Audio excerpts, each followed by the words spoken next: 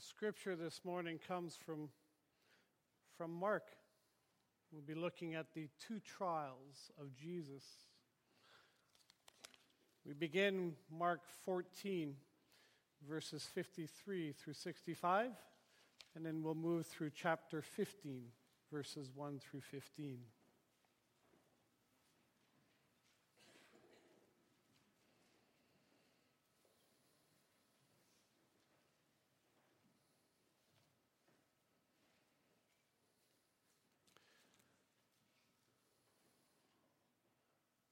They took Jesus to the high priest, and all the chief priests, elders, and teachers of the law came together. Peter followed him at a distance, right into the courtyard of the high priest, and there he sat with the guards and warmed himself at the fire. The chief priests and the whole Sanhedrin were looking for evidence against Jesus so that they could put him to death, but they did not find any. Many testified falsely against him, but their statements did not agree. Then some stood up and gave this false testimony against him. We heard him say, "I will destroy this man-made temple, and in 3 days will build another not made by man." Yet even then, their testimony did not agree. Then the high priest stood up before them and asked Jesus, "Are you not going to answer? What is this testimony that these men are bringing against you?" But Jesus remained silent and gave no answer. Again, the high priest asked him, "Are you the Christ, the Son of the Blessed One?" "I am," said Jesus. "And you will see the Son of Man sitting at the right hand of the Mighty One and coming on the clouds of heaven." The high priest tore his clothes. "Why do we need any more witnesses?" he asked. "You have heard the blasphemy. What do you think?"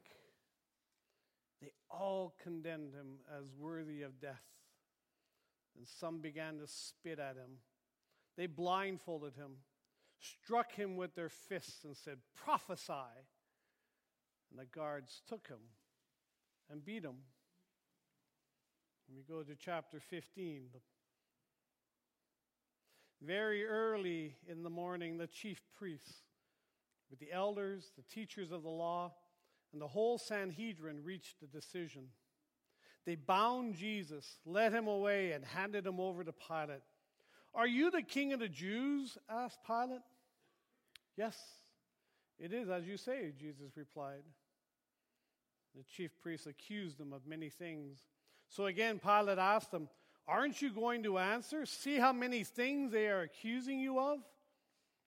But Jesus still made no reply. And Pilate was amazed. Now it was a custom at the feast to release a prisoner whom the people requested. A man named Barabbas was in prison with the insurrectionists who had committed murder in the uprising. The crowd came up and asked Pilate to do for them what he usually did. "Do you want me to release to you the king of the Jews?" asked Pilate, knowing it was out of envy that the chief priests had handed Jesus over to him. But the chief priests stirred up the crowd to have Pilate release Barabbas instead. "What shall I do then with the one you call the king of the Jews?" Pilate asked them. "Crucify him," they shouted. "Why? What crime has he committed?" asked Pilate. But they shouted all the louder, "Crucify him!" Wanting to satisfy the crowd, Pilate released Barabbas to them. He had Jesus flogged and handed him over to be crucified. The word of the Lord.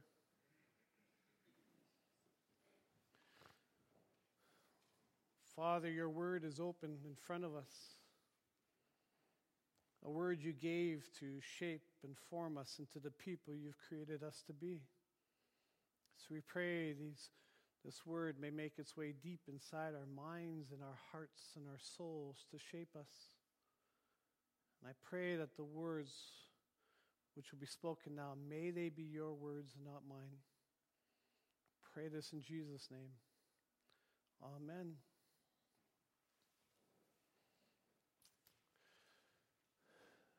This week, people looked to Paris, and they watched the burning of Notre Dame, and people wept. They wept for the loss of something sacred. And as I watched and as I listened,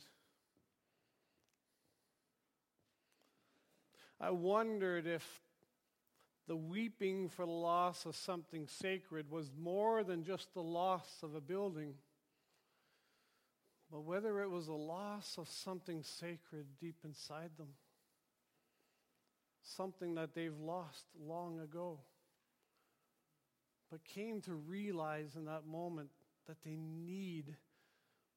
still need. They need a sacred one. One who can change them, one who can bring them hope, one who can help them make sense of the world. And on this day, years and years and years ago, our sacred one went to the cross. He was taken away from us. I had a young man ask me, when you read this story of Jesus, you read this story of his trials, you read his journey to the cross, don't you have any questions? He says, I don't even accept him, and yet I have so many questions that go through my head and my heart. And I said, yes. He says, I have so many questions I wrestle with. Many of them are why questions. Jesus is arrested on the darkest day of history. A day when God dies for his creation. And without Jesus' death, all the hope in the world is lost and creation is lost with it. And yet, when I return to this story, my questions really begin when the soldiers arrest Jesus. And he goes quietly. He doesn't struggle back. He goes through 2 crazily unfair trials where he's convicted of blasphemy, of making God smaller and making himself bigger. And then he's taken to Pilate and he's charged with treason, of making Caesar smaller and making himself bigger.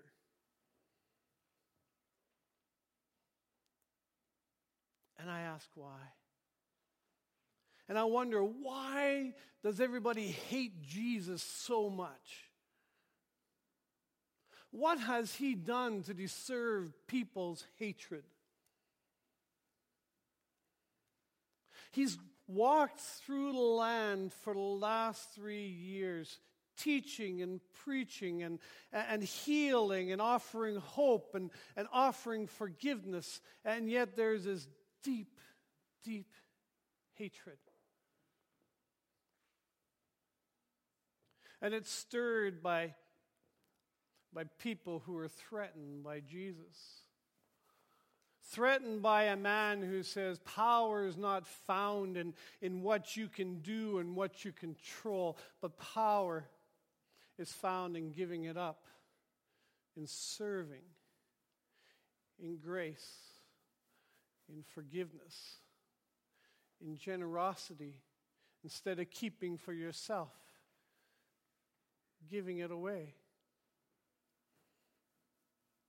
And the leaders among the Jews say this threatens our position. It threatens us. It threatens our way of life.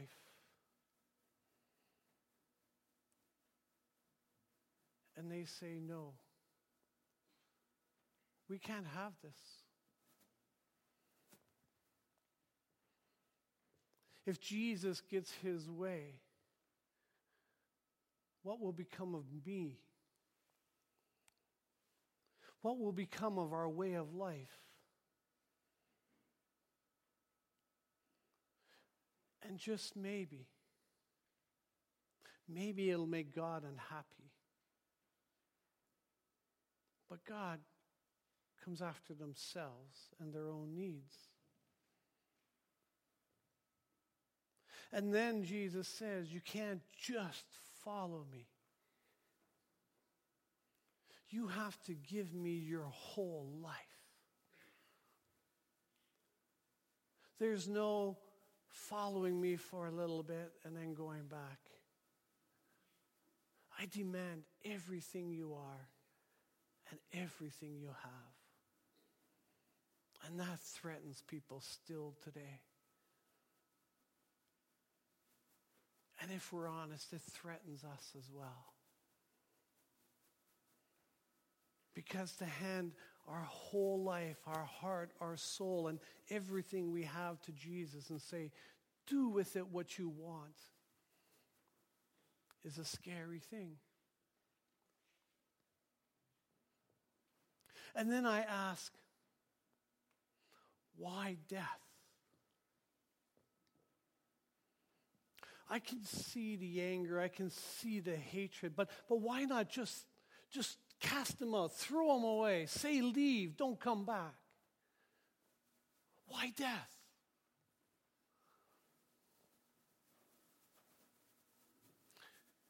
It comes because we sin. And we find the answer already back in the beginning. When there's only one man and one woman, and God says, I'm putting you into this garden, and there's only one rule that you have to follow: don't eat from these trees. If you do, you'll die. The penalty for disobedience, the penalty for sin is death.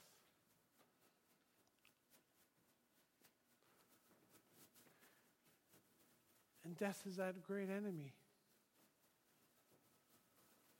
So God says, I'll send someone. I'll send someone to take that punishment on himself for you. But that someone has to also be God. And God comes in that person of Jesus. But again, God demands our all. So when Jesus goes to the cross, we just don't say thank you and go on with our lives.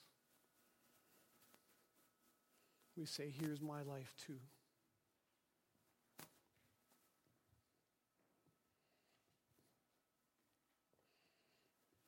But why 2 trials? Why does Jesus have to go through this farce twice? Why does he have to be condemned by the Sanhedrin and then condemned by Pilate? He's condemned by God's people. He's condemned by his own people. He's condemned of blasphemy, of saying that he is God. He's God's son. And for the people, that was something that tore their hearts apart. Something that created so much fear, because blasphemy is about making God small. It's about saying, I am more important than God. And blasphemy was such a horrific thing for God that the punishment was death in the Old Testament. But the Jewish people couldn't kill one of their own. So they had to get Rome involved. They had to get Pilate involved. But they knew that Pilate didn't care. Rome doesn't care about blasphemy. Do whatever you want with your gods. It don't matter. So they said he also calls himself King, Messiah, Anointed One, the one who's going to save his people. And for Rome, that was treason. That was Jesus saying, I am king and your Caesar is under me. And that was unacceptable as well. The penalty for treason is death. And Pilate had that power. So that's why there had to be 2 trials. The people of God and the world both reject Jesus. It just shows us where our hearts are at. And then for me comes that question, why doesn't Jesus defend himself? And I get so frustrated when I read the trials and Jesus stands there quietly. Jesus didn't have to take this. I get angry because he's being dishonored. They spit on him, they strike him, they mock him. This is our God. This is the one who's come to give everything for us. And he stands there and just takes it. And for me, it just boils inside. Why don't you defend yourself? And there's prophecy involved. Isaiah says he stands quietly like a lamb before the altar, and he's quiet. But I think it's because Jesus also knows our hearts.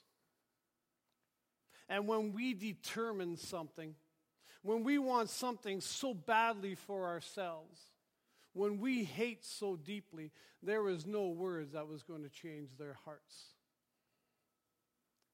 So Jesus stands quietly. And in his quietness, in his silence, the people condemn themselves.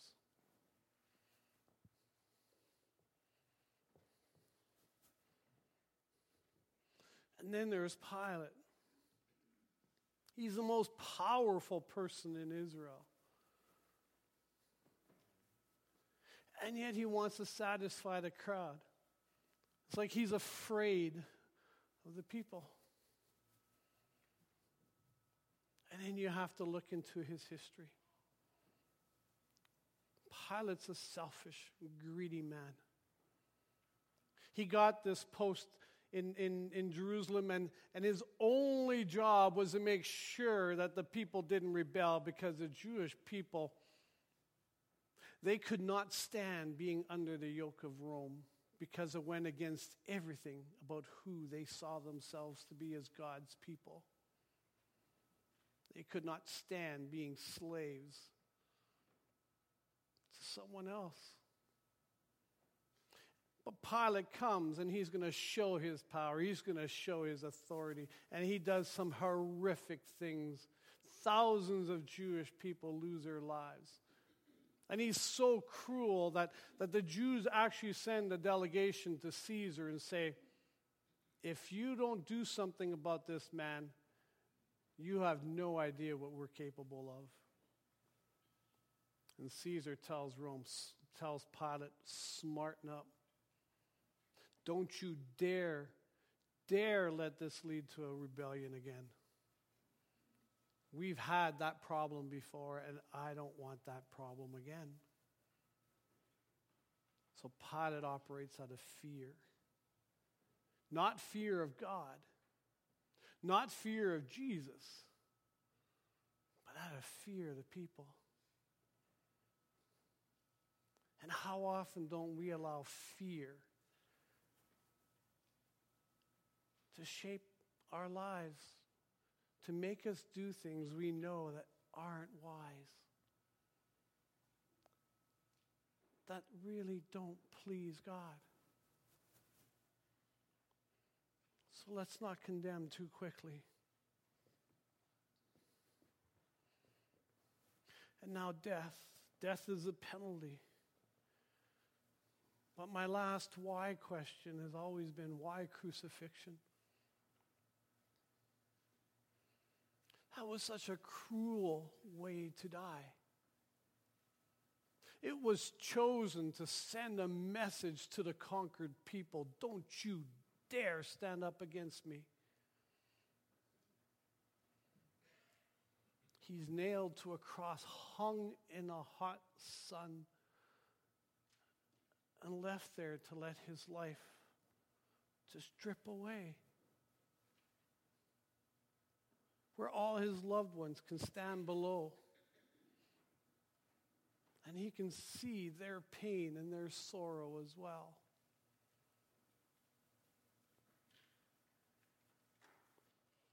And then we remember that Jesus said that Satan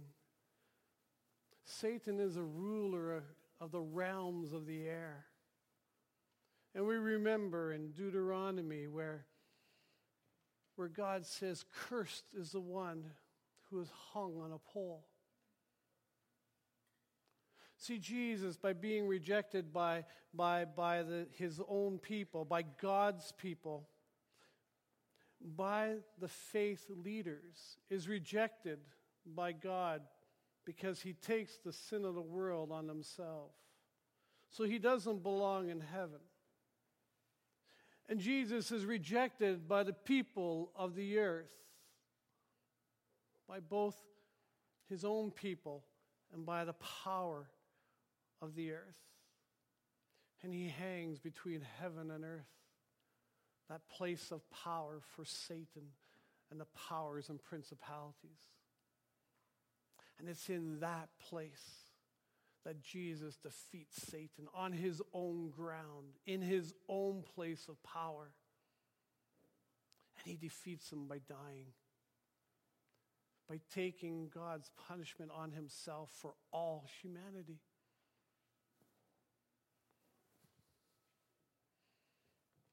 So many questions. We've just looked at the why questions.